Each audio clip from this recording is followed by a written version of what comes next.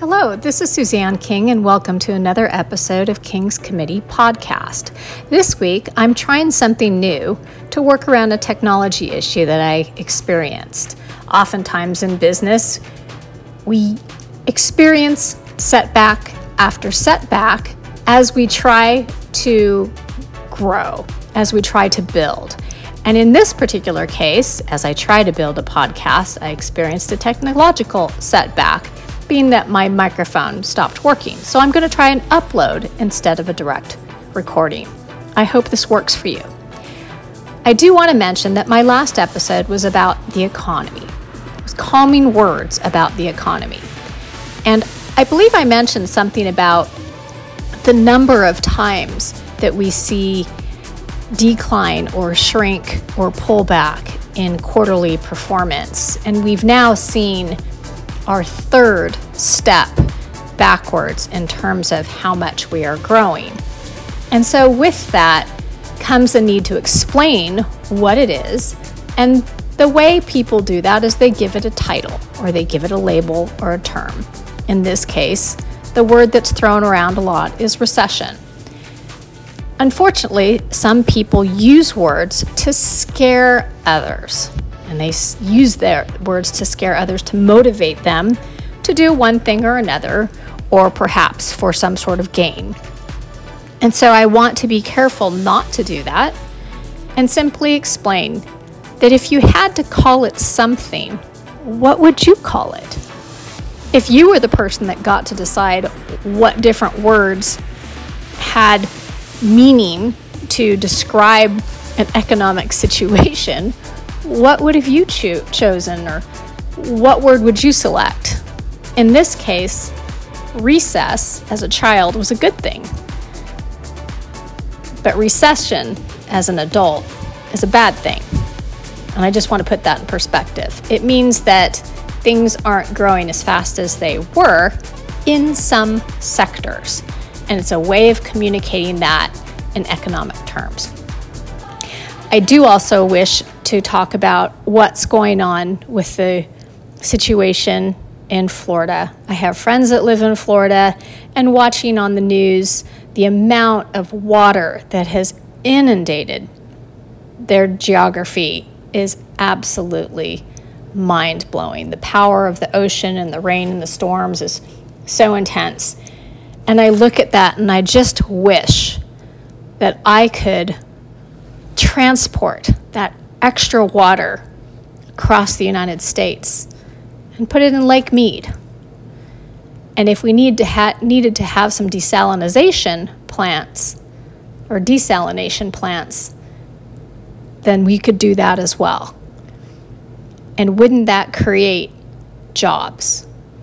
If we were to find ideal locations to put plants that would remove salt from seawater, and we could take the fresh water then and put it into our bodies of water that we are watching decline or recede over time.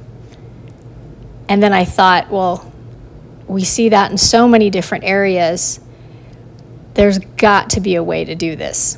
Of course, it costs money, but it would create a tremendous amount of jobs in different locations, and we could find a way to do that. It would take a lot of cooperation, and I just right now don't see that level of cooperative spirit existing in our society. And I think part of that is politics, and I think part of that is the amount of hype that's around politics at the same time. I do think individuals are trying to use their words to scare people because they want to gain power. I don't really think that's a great approach. But I would like to see a solution to all the people who are damaged by those floods and the unfortunate circumstance of living in a place that's beautiful when it's not absolutely storming. So that was just a quick thought about what's going on the East Coast of the United States. I am very excited to have conversations recently with a number of bright, funny, charming individuals who are looking to volunteer their time to make the world a better place and do good. And that gives me so much hope, being able to meet new people who have an open mind and who are confident that they have something to give and something to share.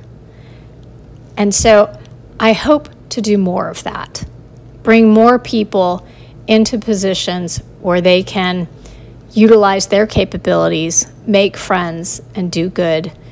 And I see great potential for the ability to use philanthropy in the next year and coming years to help situations where thus far we haven't found the right approach. There's a huge opportunity in education. There's a huge opportunity with a lot of industry areas that have changed as new technological developments have come online. And for those of you who are open to learning something new, I think there's opportunity for you. It's just going to take some people not being stingy and not being selfish. It's going to take some people who are willing to share, who are willing to give, and who are willing to donate. It's going to take some people who are willing to cooperate and work together to change how things work so that we're better prepared for the future. And I really think it's possible. I'm hearing and I'm seeing a lot of people who are open to that idea.